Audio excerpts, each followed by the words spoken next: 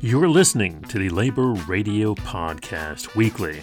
With Ingredion, we're just fighting to maintain and keep what we have here today. On today's show, mill workers have now been out on strike for over a month in Cedar Rapids, Iowa. The Checkout talks with Bakery Workers International rep Jason Davis to find out why. Witnessing the rescue recovery workers working the way we were, remember, with the white buckets and our gloved hands just tearing away at the steel, trying to do something positive. I think the city took courage from that. I think our country took courage from that.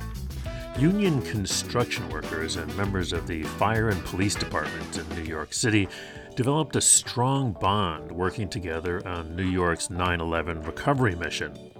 Years later, many of them are now retired, and they're putting their knowledge and skills to work to help those in need. On the latest Union Strong podcast, Bill Keegan, founder and president of Heart 9/11, talks about the mission of the organization and what drives workers to pay it forward. We're so connected to these devices and dependent in a way that we're ignorant to. And so we end up playing the role of whether it's therapist or teacher or rescuer or scapegoat to like funnel people's emotions at because of whatever has happened with this or their relationship with this stuff. In June of this year, more than 100 Apple Store employees in Towson, Maryland, a suburb of Baltimore, voted to unionize by a nearly 2-to-1 margin, making it the first Apple Store to unionize. Their union's called the Coalition of Organized Retail Employees, or Apple Corps, and the Empathy Media Lab podcast talks with Apple Corps Union's Billy Jarbo. All workers, regardless of immigration status, have the same rights under the National Labor Relations Act. From El Cafecito del Dia, organizing while undocumented, how undocumented workers can benefit from the higher wages, benefits, and protections that come with a union contract. I see this action both as concerning the gliders in the forest, which are dear to me, but as part of this greater systemic ecological collapse that we're undergoing, and we need to be taking action everywhere. Next, we go to Australia for Solidarity Breakfast interview with forest defenders against Vic Forest and find out why ordinary people need to take radical action to defend nature. For the first time in Colombia's history, we elected a leftist government. It all started with a big strike that was actually called by the unions in the country. Our final segment takes us to Colombia, where union activist and labor lawyer Mary Laura Perdomo told the Solidarity Center podcast how a vibrant labor movement is the key to thriving democracies, because unions reduce economic inequality, strengthen the social safety net, and unite diverse groups. That's all coming up on this edition of the Labor Radio Podcast Weekly.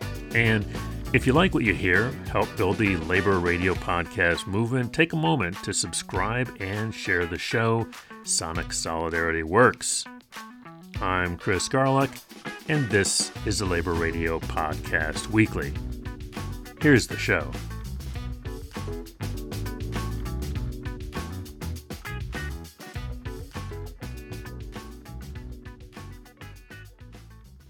Welcome to the Checkout, Jason Davis, international representative of BCTGM, Bakers, Confectioners, Tobacco, Grain Millers Union. Thanks so much for making time for us today. Oh, no problem, Merrill. Thank you for having me. I started up with Local 218.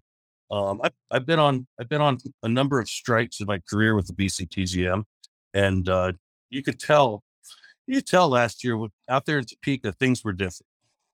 Different in a few ways.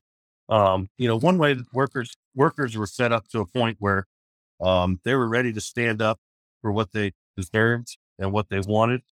I've been reading a bit about a strike at a company called Ingredion for BCTGM. So tell us a little bit about what Ingredion is, what they make, what they do. Ingredion is significantly different than the strikes that we had last year. You think of Frito-Lay, Nabisco, Kellogg, John Deere. Ingredion here is it's a cornstarch manufacturer in Cedar Rapids. So they bring in corn, steep it, and they produce a cornstarch. The majority of their cornstarches go to corrugated cardboard boxes. It goes towards the production of paper. It's when I've learned so much working with these folks. That with paper you get the pulp, you get some clay, but then you need the cornstarch in order to keep the ink from the pens from running. The cornstarch will also control the glossiness, the thickness of the paper, that sort of thing. So it's not really a product that everyday Americans are used to, but it's something that's in the hands of everyday Americans every day. One of the they have a few large customers with International Paper, Georgia Pacific, Amazon. Chances are your Amazon cardboard boxes that come to your house if you're ordering off Amazon has some cornstarch in it, and it's part of the ingredients towards making those boxes. So this production facility here focuses on those types of cornstarches. They also have some byproducts they put out for animal feed and things of that nature. I mean, we have 120 bargaining unit employees here. I believe there's about 150 to 160 that work at this facility here in Cedar Rapids. Ingredion worldwide deploys about 12,000 employees. So it's not a huge company, but not a terribly small company either. They've made enough money to have $86 million worth of stock buyback so far this year. So, nothing like a little upward wealth distribution. Amen there, Errol. And that's been the sickening piece throughout all the strikes last year. And this one's really not a whole lot different than the ones last year's. These companies have made record profits off of the work rules and the contracts that they have in place today. Yet there's a select few of them that come to the table insisting on takebacks from the employees during times like this. And, it's for someone like me, that's just a disgusting thing. The company's doing just fine with the work rules we have. And in a lot of cases like the Nabisco, and a large portion of this contract at this point with Ingredion, we're just fighting to maintain and keep what we have here today. It's not that we are fighting to expand our contract or push unreasonably back against the company. I've been talking to a lot of workers around the country who are fed up, and the reason why they're going on strike is that things are being taken away from them despite the company's success. I mean, that's the shame about what is happening these last few years, as well as it sounds like a lot of these policies that they're trying to implement through these contract clawbacks and changes. It sounds like a lot of the efficient labor practices that have happened in a lot of other industries, auto industries, grocery retail, automated fulfillment, where they just want to be able to manage the workforce to the bottom line in the most efficient, productive way possible without regard to work-life balance or happiness or even retention. The company will try to say that they're trying to provide a work-life balance with 12-hour shifts. You get additional days off, but in my experience, when you move to a 12-hour shift, I'm sure it looks good on paper, but in reality, when it actually works out, it doesn't work out. That was a big piece that drove us to the streets of Topeka. We had wage classifications there at Frito-Lay that hadn't received an increase for 10 years. They got bonuses for 10 years, and that led them to the streets. The members here, they've been very clear. They don't want bonuses. They want to see a wage increase. When we voted in a total democratic system, private, it was a secret ballot election. There was 0 votes for the last, best, and final offer. Not a soul on the bargaining unit wanted the last, best, and final offer. And on that morning they voted. They turned right back around and voted very overwhelmingly, 96%, to go ahead and initiate the strike with Ingredion. And they walked out that morning. So, the solidarity and the resolve of our local 100G members here amazes me. And I couldn't be any prouder to serve with them. I really could. It's that members all around our international union, all around this Midwest, are the same. Are the same way. We've been getting so much support out here with community support, with labor support, with our other BCTGM locals, with Teamsters, with IBEW, with our Hawkeye Labor Council. And that keeps us going day to day. It really does. It keeps these members going and fighting in order to fighting to keep what they had, quite frankly. I can't thank you enough for helping put our story and our fight out in the media as well. It means a lot for our members as well. So thank you for taking the time to work on this today with us too. Yeah, our pleasure, Jason. Thanks for being on the checkout. All right, thank you, Alan. If there's anything else that I can help with, we get updates or whatnot, I'll be glad to let you know. My name is Evan Papp, and I'm the executive producer of Empathy Media Lab, and we produce content on labor, political economy, art, and culture, and we're a proud member of the Labor Radio Podcast Network. Today, I'm speaking with Billy Jarbo, who is with the Apple Coalition of Organized Retail Employees, known as AppleCore. And he also works at and helped organize an Apple store in Towson, Maryland, which became the first Apple store in the nation to unionize in June 2022. AppleCore is part of the International Association of Machinists and Aerospace Workers Union. And Billy, thanks so much for your time. Thanks so much for having me. It's good to be here. So could we begin by you introducing yourself, your background, and how you started working at this store? Yeah. Well, my background pre-Apple was I was an athlete through at least half of college. And then I was at a spot where I was basically sort of injured, and I was kind of coming back from that. And I was like, do I try to finish out these last 2 years while playing baseball, which was my sport? Or, do I try to just basically get a job and move out and do that whole thing? And I had a friend I still friends with him, friend from high school that worked at Apple at the time. And basically in his situation used Apple to get himself going with his video stuff, and then ended up being able to do that. So that was really inspiring and cool, but he basically referred me.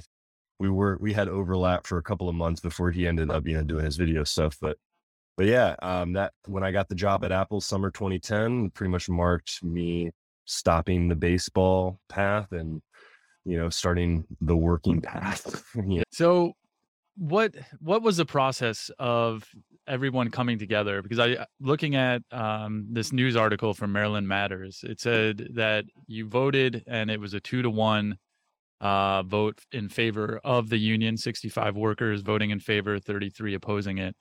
So what was this process? Because a lot of people have no experience or background in union organizing, have never been in a union. What got people motivated to start wanting to organize?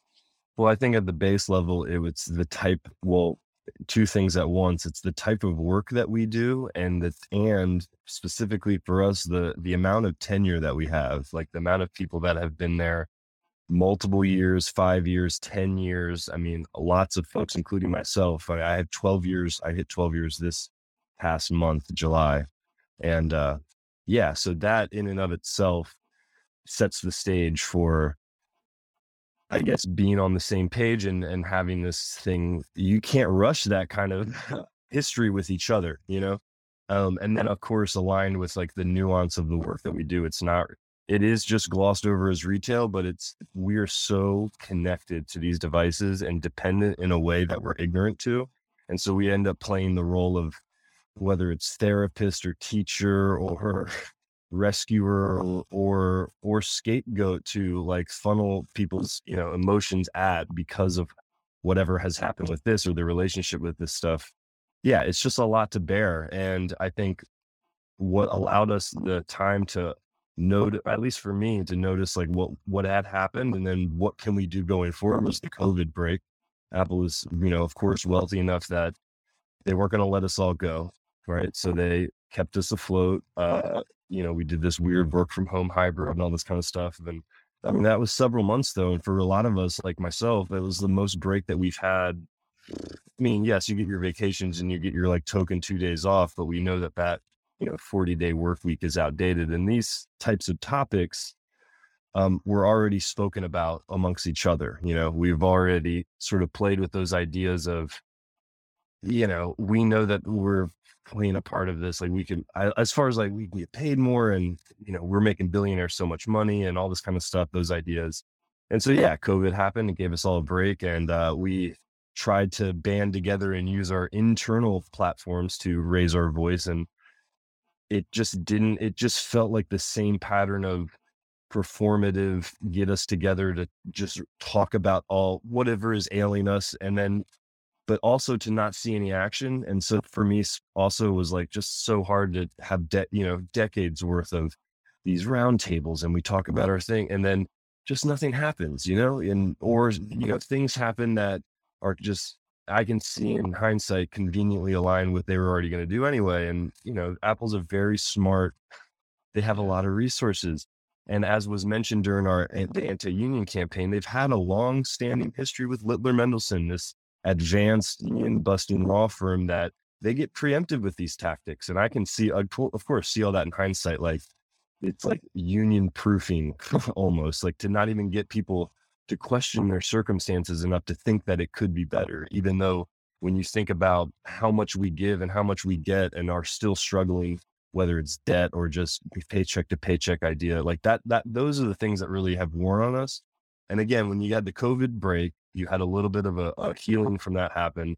And then we have so many examples of decisions being made that absolutely have a direct effect on us, but we're not included in that, process at all. And it's just so many examples of that over and over. And this gaslighting sort of idea of like, oh, we want to hear your feedback, but it's not being integrated. Billy Jarbo, he is with the Apple Coalition of Organized Retail Employees known as Apple Corps. Thanks so much for your time.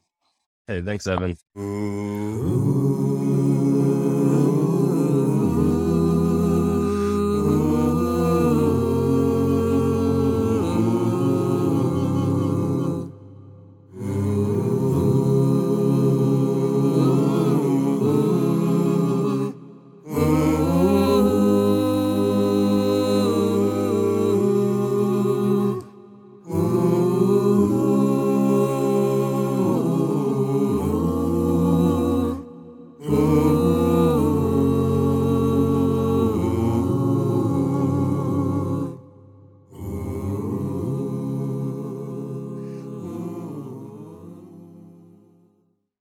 Bienvenidos. Welcome to El Cafecito del Día.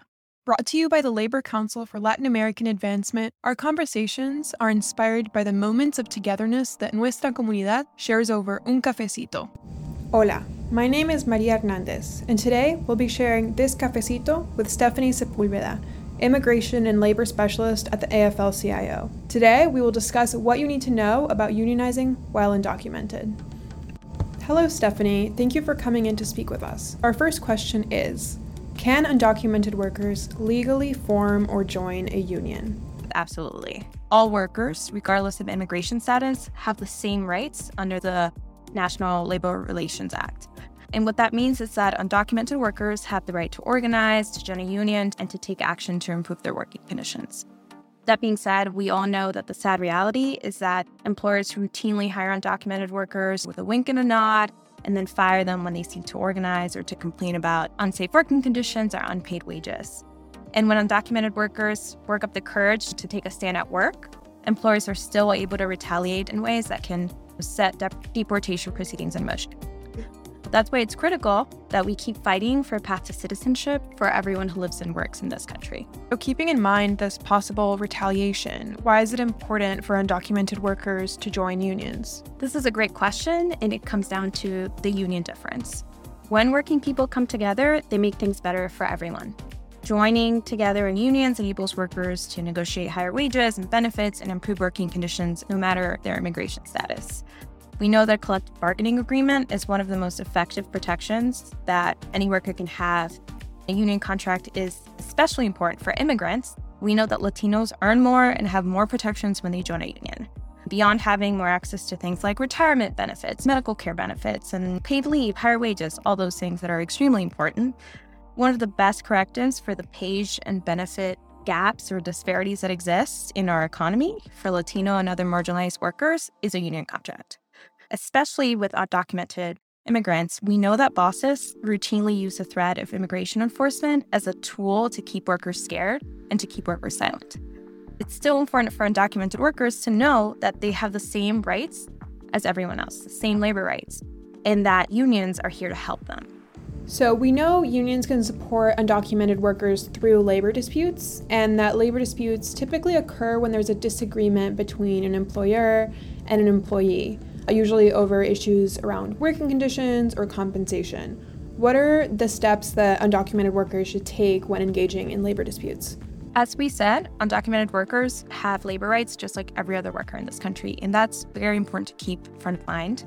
There are steps that they can take to ensure that they're protected. So first, we recommend that workers come together rather than working alone, right? So community and union organizers can help, and they're here to help, especially if they're familiar with the new protections that are available. Secondly, it's very important to get in touch with an attorney who can provide legal advice along the way.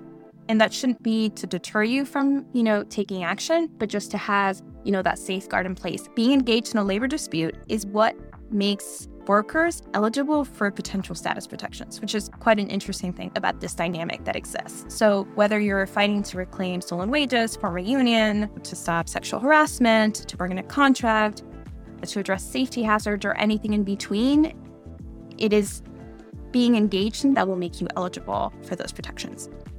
As individuals engage in this process, it's very important to document any direct or indirect employer threats. Any discrimination, any retaliation against immigrant workers, any threat of ICE will be called or anything like that should be documented, because that will be very important. When the time is right, you should seek support from a labor agency, and that could be the Department of Labor, it could be the NLRB, it could be the EEOC, or it could even be a state or local labor agency, depending on the dispute. So after securing support from that labor agency, then individuals can begin a process with DHS, and then its sub-agency, USCIS, Citizenship and Immigration Services. The most common request is to seek something called deferred action. Deferred action protection basically means for a specific period of time, that individual will not be deported and then will get the possibility to remain in the United States for a specific period of time while they're engaged in this labor dispute. So it's actually a huge and highly beneficial protection that is given to undocumented workers or any other immigrant worker that is engaged in labor dispute.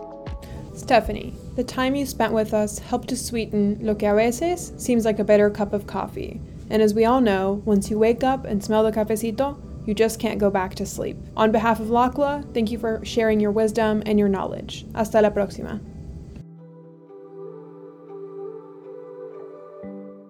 You're with Annie on 3CR Solidarity Breakfast, and we've got Mark on the line. G'day, Mark. How are you? I'm well, Annie. How are you? Good. Now, earlier this month, you were a very busy boy. You were locked on at the Lama logging coupe, and it's in resistance to Clearfell logging habitat of the Greater Glider. Can you talk to our listeners about what's going on there? Yes, so the Greater Glider is one of the most gorgeous little critters in our native forests, and it is an endangered species. And the Greater Glider lives in mature native forests, so that's old-growth trees. And so this is, old-growth trees are not a resource that we can get back simply by reforestation. So there's been an injunction against logging coops with Greater Glider sightings in them as part of a court case, but VicForest successfully managed to somehow get 3 coops rescheduled despite having Greater Gliders in them. And so by way of demonstrating our continued resistance against this destruction, I decided that I couldn't let that happen. Yeah, because as you point out, it falls to ordinary people to take radical action to protect forests that have more value than just the planks that they are made from them when they're felled. That's right. Yeah, and a lot of the native forest logging that's going on is going to pallets and wood chips and paper. So it basically ends up in landfill. About 85% of it ends up in landfill after 1 or 2 uses. Well, a couple of years ago, I stood on the steps of Victoria Parliament because there was this big announcement saying that there'd be no more logging in state forests. But then it was 2030 that was when it was going to cease. Yes. But we're running out of time, aren't we? Well, it seems to be the approach of Vic Forest to make sure that there is no state forest left to log by 2030. Yeah, that's what I was thinking. It's like we're running out of the string that's going to hold us to in safety. That's right. What happened to you? Tell us, give us a word picture of what actually happened on the day. I was with a group of stalwarts, entered the coop in the very early morning. As a habitual night owl, I can't tell you how challenging this was. It's probably the worst part of the whole experience. With a steel device, a welded steel device, I locked my arms around a logging, like an excavator, I think they're called, a harvester, I think they're called. They're actually pretty brutal machines, aren't they? Because they do swath through the logs, don't they? The trees. Yeah, they are terrifying machines and rather large. We sort of heard and saw from the authorities, Vic Forest and Game Management Police, and Vic Police, Vic Pol, at various points throughout the day. They sort of came and went. Those three bodies have different levels of authority and different, ability to act in logging coops, and so there came a certain point where I would have been removed if I weren't locked on, so I locked on for good, as it were. And then I stayed there with various authorities, doing their level best to convince me to unlock for about 4 hours, until about 1 o'clock in the afternoon, when I guess I'd had enough, and I unlocked myself, and then I gave a quick interview to Vic Pol, gave my identity, and then was allowed to leave. They sort of walked me 50 meters down the road and told me to keep going. We just got some information that there's a blockade at in the Rubicon where they're trying to protect the Rubicon and Royston River valleys. It's very similar to what you have been trying to get people to understand, that we're in the middle of a potential cascading ecological disaster here. Yeah, absolutely. And, I've been a campaigner against climate change for some years, and I see this action, both as concerning the gliders in the forest, which are dear to me, but as part of this greater systemic ecological collapse that we're undergoing. And we need to be taking action everywhere, and in every sphere of life, in every industry, in every level of government, to halt this absolute disaster that we are living through already. Thank you very much for talking to me this morning. Yeah, no worries, Annie. Thanks very much for having me. Hello, sisters and brothers, and welcome to the Solidarity Center podcast, an interview show that highlights and celebrates the individuals working for labor rights, the freedom to form unions, and democracy across the globe. I'm your host, Shauna Bader-Blau. September 15th is not a well-known date, but it should be. September 15th is International Democracy Day. And now, more than ever, we need to understand how we advance and keep democratic freedoms, like the right to speak openly, protest peacefully, and participate fully in our communities. One thing we know for sure is that there is a clear connection between vibrant labor movements and thriving democracies. Our first guest, Mary Laura Perdomo, a labor lawyer and trade unionist in Colombia, tells us how unions, together with young people and Indigenous and Black communities, achieved the election last month of the country's first progressive government. Mary Laura has been an integral part of the multi-year democratic process that unified people around their basic rights like decent wages, accessible healthcare, and an end to discrimination, and the violence that has visited union leaders far too often in South America. Let's hear now from Mary Laura, my sister at the Solidarity Center and a lawyer at the International Lawyers Assisting Workers, or ILA network.